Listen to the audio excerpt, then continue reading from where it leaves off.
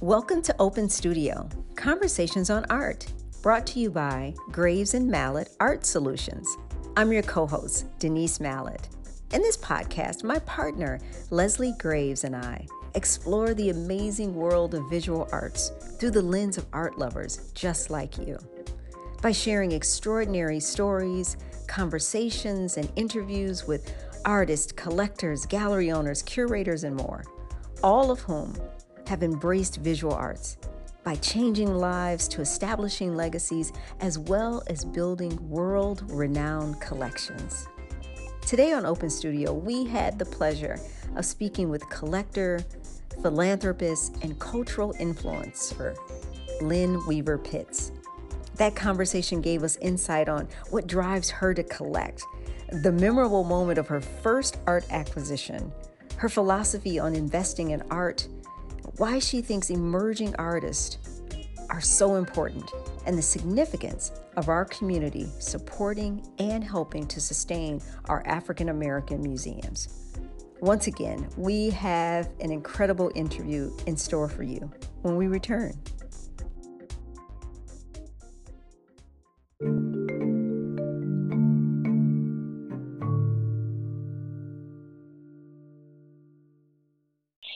I'd like to welcome you all back to today's episode of Open Studio, Conversations on Art. Leslie and I are virtually sitting down for a conversation with collector Lynn Weaver Pitts, whose private collection, in my opinion, has some of the most sought-after masterpieces, as well as some of today's cutting-edge and progressive artists. Leslie? Lynn is a philanthropist, a cultural influencer, and to our envy, a retired corporate executive. Yes. Lynn has held a number of leadership positions in national philanthropic and social organizations, including the Links Incorporated, the Northeasterners, and the Sophisticates. Lynn serves on the board of directors of the Charles H. Wright Museum of African American History in Detroit, the largest museum of its kind. She also serves as a director for the Nnamdi Art Center in Detroit. As you can tell from this brief introduction, Lynn is an avid supporter of arts and culture. She has amassed an impressive and significant collection of African American art, which we are about to explore. Lynn, we are delighted to welcome you to our Open Studio podcast, and we thank you for being here. Well, thank you very much, Leslie and Denise. It's very nice to be here this morning. Great. Lynn, I'm just going to get right to it and ask you what's on our minds. Why do you collect African American art, and why is it important to you? Well, one is basic. I like it. That's great. But years ago, I lived in Stamford, Connecticut, and I used to go into New York City all the time. Mm-hmm. And I'd go to the Soho area, which, is full of artists. And all of the galleries that were featuring African American or African art were filled with Caucasians, with white Americans. And I felt like, gosh, they're getting all of our art. We should have our art. We should have pieces of that. And so I started trying to, collect. Yeah. It's wonderful. Understood. And so, Lynn, Denise and I have had the privilege of visiting your home and looking at your extensive collection. But to our listeners, tell us what you collect. Well, it's actually a wide variety. Mostly it's oils and watercolors. However, I do like sculptures, and I'm beginning to try to acquire some of those pieces. But some of my favorite artists are like Jack Whitten, I had the Richard Mayhew is another, Charles Alston, Lois Maylou Jones, who taught at Howard University, was a professor there. And Norman Lewis, who a lot of people don't know, and I unfortunately only have one piece of his, but he was featured in the New York Times a few years ago, and he's deceased, but his daughter was being interviewed, and she was expressing her concern. Father really did not receive the recognition and praise when he was alive. And people are just beginning to know who he is. But I really like his work. So those are some of them. Yeah. That's fantastic, Lynn. Do you remember your first art acquisition? I do. There was a gentleman who actually was out of Chicago, and his name, I don't remember his first name, but it was Lissily. And I became, or my mother became familiar with him through her sister in Chicago and sister-in-law, because they were collectors. So that's another reason. Obviously, collecting art has been something that my family has done. And Lissily would travel, and he actually traveled to Flint, and he brought these pieces and to my mother's home, to our home. And I was getting ready to move to Stamford, Connecticut at the time. And I had no money, but he said, well, you can pay this over time. And I got 3 pieces. I got, there are actually 2 pieces from South African artists. One was an oil, and the other is a watercolor. And then I got a mask, an African mask. And the reason I got the mask is my nephew came in the room, and he was just a little fellow at the time. And I thought the mask was going to frighten him. And he ran right over to it, and he was like, "Oh, look!" And so that's wonderful. Yeah, that's so wonderful. I said, "Oh, well, I better get that because he really likes it." Well, Lynn, I have a question for you. You said you've purchased art because it really, maybe it resonates with you, you like it, but now you clearly have a large collection now. How do you make a decision to either purchase or invest in art? And is investment something that's something you think about when you're making decisions now? I do, but again, my primary or initial reaction is, do I like it? Yes. And then yes, certainly.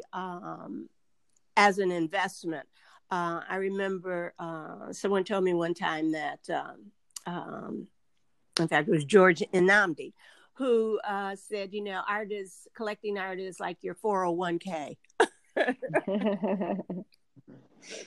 I love it. And it is diversifying. I mean, when we talk to our audience, and many are clearly listeners and lovers of art, but we have some new aspiring collectors, and we want to motivate them to get what they like, but they should view it as a way to diversify their wealth as well, as they're building and growing. What can you speak to young artists, or not young in age, but maybe new collectors, about the importance of that?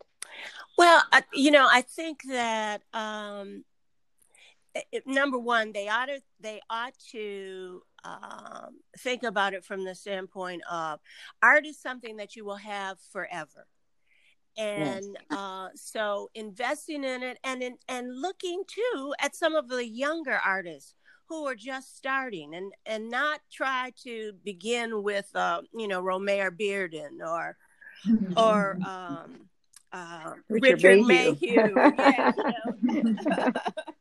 Yeah, and just see what some of the younger artists are doing, and I think the diversification is important. I think that photography is another venue that I think that individuals should start looking at. There's a young man named Tyler Mitchell. He's like 23, 24 years old. And in fact, he did the cover of Vogue with Beyonce. But yes. He's young, and actually he may already be getting to the point that it'll be his collection or his art may be more expensive than one would think for his age. Yes. But yeah, you get the Beyonce stamp of approval, I think, and Vogue coupled with that that can really surpass the beginner status. Right. Yeah. So he's already there. But I think that looking for young artists. I know a young man from Detroit who is now really doing well, Austin Brantley. Who and I don't know how old he is, but I remember a few years ago I was in the DIA and looking at a piece of his and really liking it, and then I ran into him at a street art fair. Wow. And I purchased a couple of his sculptures, and they're really nice pieces. Yes, they are. They are. Yeah. So, I think just go on and jump in, and again, look to see what some of the younger artists in our area are doing, because we have a lot of artists in the area. That's right. And that's good advice for our new collectors and even some of our seasoned collectors to not forget the emerging artists. If we think about it, once upon a time, Romare Bearden was a starting, aspiring artist once upon a time. Exactly. And so on. So that's great. That's great. Yeah, that's absolutely true. He was a social worker before he went to become a full-time artist. And Dr. Walter Evans used to entertain him in his home in Detroit in the 60s. And a Romare Bearden scholar spoke at the Detroit Institute of Arts, and she indicated that southeastern Michigan has the largest number of Romare Bearden in private collections because of his connection with Dr. Walter Evans. And he had worked at J.L. Hudson's, and you could put it in the layaway. Can you believe that? I cannot believe that. I sure did come home and have a conversation with my parents about when I heard that, like, why didn't you put a Bearden in the layaway? Mm-hmm. They said they were trying to pay for piano lessons. Well, Lynn, I have another question for you, and it's around the piece that got away. I know I have a few that I say, why didn't I get that piece? And when I went back and I thought too long, is there one piece or two that you can think back on that got away from you? Well, there is, and it actually isn't African American. It was an artist that was from Vermont, and I was at an art fair. I used to live in Rochester, New York, and I was at an art fair, and he had this wooden carving of a woman. And it was a rather large piece and a beautiful piece. And when I look back, the cost of it was like, it was really very reasonable. However, I didn't have the money. Right. And I didn't purchase it. And I have regretted that all of these years. And he was older at the time, so I'm sure, he's probably no longer around. But it has really bothered me, that I didn't get it, which has made me, if I really like something, I try to figure out how I can get it instead of waiting. Expand on that, Lynn, for people that are curious about that. Some people feel very intimidated about asking for a payment plan or some creative payment arrangement. So would you expand on? Well, yes. Your process. In fact, I have a Gorman, And that was really the first time that I knew that you could really go into a gallery and get a payment plan. I was in New York City, went in a gallery with a girlfriend, and they had several Gormans, and I really liked this one piece. And the individual running the gallery said, "Well, you really like that." I said, "Yeah, I do." And I said, "But, I don't have the money for it." And so she said, "Well, that's okay. I mean, you can pay for it over time. Put it in layaway." And I said, "Really?" She said, "Well, yeah, give me a deposit and you can put it in layaway and pay over time." She didn't even give me, that, well, you got to pay for it in 6 months or, whatever. And so I put it in layaway. And and I got it out when I was getting ready to move from Stamford, Connecticut to Rochester, New York. And she told me where to go to get it framed and everything in Rochester, New York. So that was when I realized that I'm like right off of Fifth Avenue, and because it wasn't in the Soho area. And here they will allow me to put a piece of art in layaway. And so then I said, okay, then if they'll let me do it, I should be able to do it anywhere. Right. No, that's good advice. A lot of people just see the price tag and, think I've got to charge it. I've got to write a check. I've got to come up with cash all at once. And it's a delicate dance because galleries may ask for a percentage down, but it certainly is easier to do that and get what you like than to have to cough up the full amount or just shrink back and don't take the plunge at all. Exactly. Yeah. And now something I learned recently or really thought more about was from CeCe Pounder, who is the actress on NCIS, New Orleans NCIS.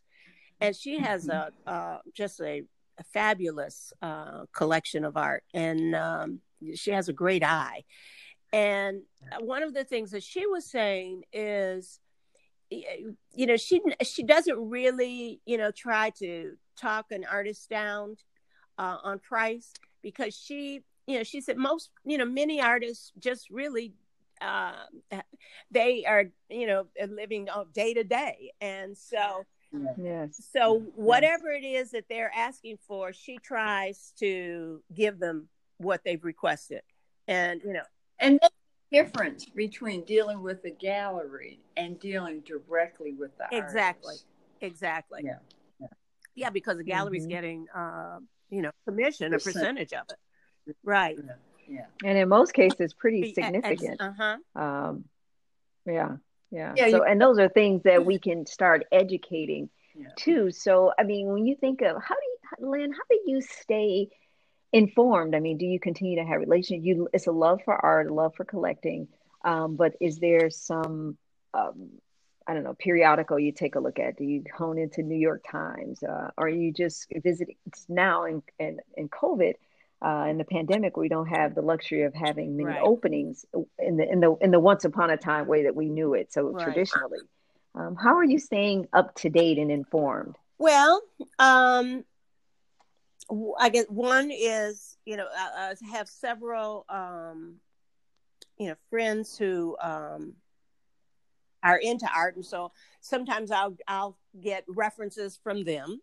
But I do go through the New York Times. I get the Sunday Times, and so I'm always going through that. And then I don't necessarily get art periodicals, but Vanity Fair, Vogue. Those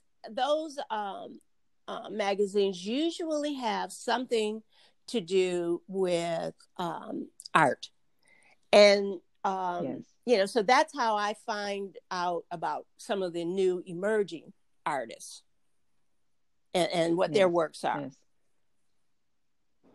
Okay, great. You know what? This may be a great time for us to take a quick break. And when we come back, we'll have a few more our great conversation with Lynn Weaver when we return.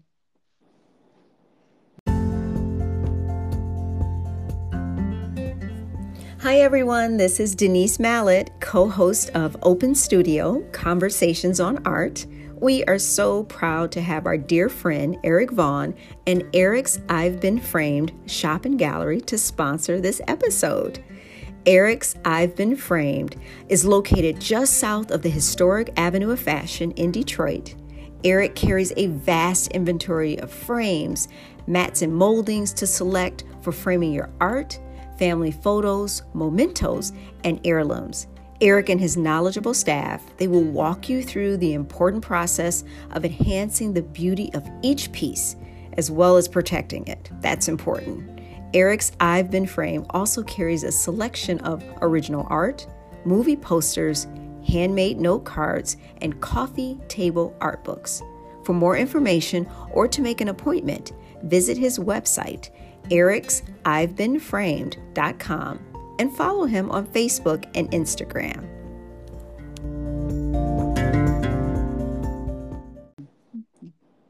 Welcome back to Open Studio, Conversations on Art. Today we are having a delightful conversation with collector Lynn Weaver Pitts. And Lynn, I'm going to just jump right into our second half of our conversation with if you can only pick one, what's your favorite piece that you go by and look at? Maybe one or two of all the pieces you purchase. And that's always a tough question, right? Because I think that changes in times, right? Different times. We've been spending a lot of time at home. What's the one that has given you some refuge when you go take a look at it? Well, I have one by Jack Whitten, which is really ceramic tiles, or not ceramic, but glass tiles. And yes. It is like red in the middle and black tiles all around it. And Jack did the piece honoring a friend of his who had red hair. And this friend, and I don't remember now what happened to the friend, but he was deceased. But this guy would always get up in your face. And so his illustration of the friend was through this particular piece. And it's one of my earlier pieces. And I just go and look at that and just really, I don't know, it brings me joy. Wonderful. And then I already stated Norman Lewis. The piece I got from him was, I was actually in the back of a gallery looking at some other pieces, or being directed towards other pieces, and it was just kind of sitting off on the side. And I just kept going back to it. And so the gallery person said, well, you keep going over that. I said, I know, I really like this. And so that's how I got that one. It wasn't like that was who the gallery leader was trying to get me to purchase, but I just liked it and had to have it.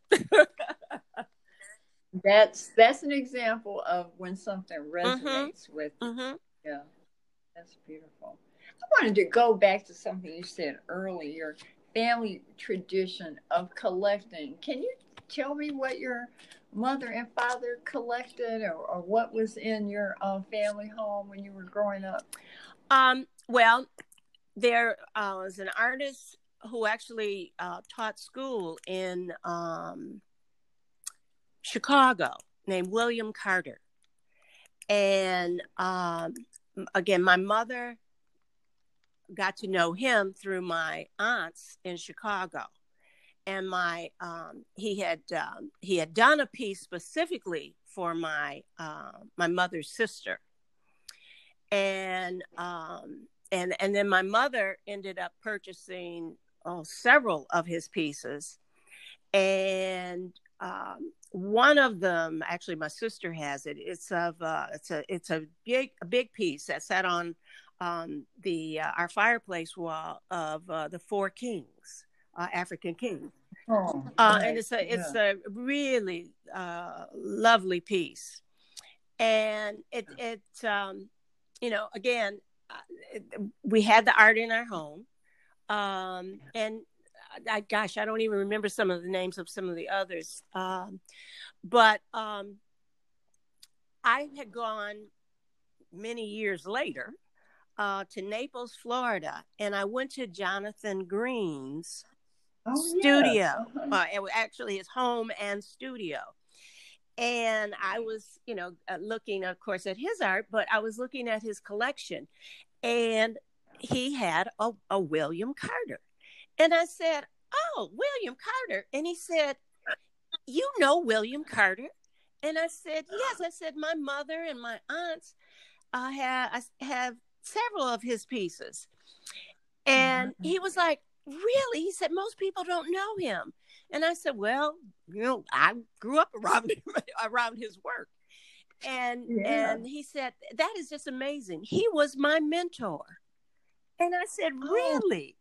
So, you know, so that was really exciting to know that Jonathan Green had been mentored by an artist that, you know, my mother knew. And great story. then the other thing is Al Loving. His parents, his father taught at the Flint campus of University of Michigan. And his mother and my mother were friends. Well, his parents and my parents were friends. And so, you know, I always knew about his art. And so later, you know, I was able to acquire a couple of his pieces. And in fact, saw his sister a little while ago because she's still in Flint. And I told her I had a couple of his pieces, and she was so excited that, you know, that a family friend had some of his work. So again, you know, just being around individuals that really liked art and or were knowledgeable of art and or were artsy themselves or themselves. And his mother definitely was. She was a great lady. Beautiful. Beautiful. So Lynn, can I just shift gears a little bit in the hat of, I mean, you're a collector, but the philanthropic work that you've done, I know just here in the center of it all here in Detroit, and the fundraisers you've done, how you've led them, how you've chaired them, the boards that you're on. How do you feel in this state of COVID, and my fingers crossed and prayers up for post-COVID, and how it's impacted the artist? But more importantly, I mean, just as important, the institutions that educate, like our museums, and how do you, one, what's your thought on those? And two, how do we get on the other side of this to make sure the importance of art continues to be in the forefront when so many other issues that clearly are important are in our face every day? That's a tough question, Denise. Obviously, you know, like for instance, the Charles H. Wright Museum of African American History has been impacted. And, you know, the DIA, in that they've been closed. So they aren't getting the revenue. So those who have, you know, who are more fortunate and have the ability to give to organizations should be doing that at this time. Well, they should be anyway, but certainly during this time is very important, because museums really need the revenue of it from people visiting. of course, they also need the the contributions that some of the donors are able to do. The other thing that the Charles H. Wright has been fortunate actually this year in that they just received a significant grant from the Ford Foundation. And wonderful. And this really kind of puts them in another level. Some of the other organizations that received grants from foundation this year, Alvin Ailey, the Dance Theater of Harlem, some well-known significant artistic institutions. So that is helping, but it's not enough. And like I said, those who are fortunate enough to have the funds really at this time need to seriously consider, if they are not already, making contributions to the artistic foundations or institutions, I should say. And that's easy to do now. Now more than ever, you can go right on the website. You can, if you just visit it. I mean, I know you're on the board with Charles H. Wright. Is any other information, but they can contact them. We want to make sure we keep our these treasures not only surviving, but thriving. Exactly. And several of them are doing virtual fundraisers. And, in this pandemic, in fact, that's what the Wright did. Again, we were pleasantly surprised that, we were able to meet and exceed really the goal that had been set. So people are mindful of the situation, but, we need more individuals to be aware and really seriously consider contributing. I look at, I was on the board for the Garth Fagan Dance Company, which was housed in Rochester, New York. And Garth was the choreographer, or is the choreographer, for The Lion King. And, wow. That they, as talented as the dancers and Garth is, they had a very difficult time. And I actually think, I don't think that they are still a performing group at this time. I think they're just doing classes now. In fact, I was thinking about him the other day, and I said, I really ought to try to get in touch with him. Because again, he's an interesting person, and he has a wonderful collection of Romare Bearden's works. In fact, they probably knew each other because he was at Wayne for a while. Now thinking about it, I didn't realize Romare had been here in Detroit, but I wouldn't be surprised if they didn't know each other. Yeah, it's a small world. I'm sure their paths have crossed along the way. I hope that answered your question. It did, absolutely. Lynn, I know Leslie, I don't want to, as much as I want to keep talking to you, I know our time is limited, and this has been an absolute delight. And thank you so much for your time. Thank you so much for sharing your wisdom and giving us a kind of a glimpse into your collection. Well, thank you very much for having me. I'm very pleased to have been approached by you lovely ladies. Well, wonderful. Lynn, we'll keep watching. You keep collecting. I can't wait till you get your booklet to show it all, or you're in a museum with your collection, because I know that day is coming very soon. Or you're loaned to a museum. So that's right. I know that day is coming. We can't even capture the depth and breadth of her beautiful collection. So thank you, Lynn. Thank you for keeping us all hopeful and excited about African American art and art itself. Well, again, thank you for having me. We would like to thank all our Open Studio sponsors. A special shout out to Stuart Skaggs and Kevin Crosby for the original music score they so generously provide for this podcast. And many thanks to our guest today, Lynn Weaver Pitts, for her time, her enthusiasm, and her love for art.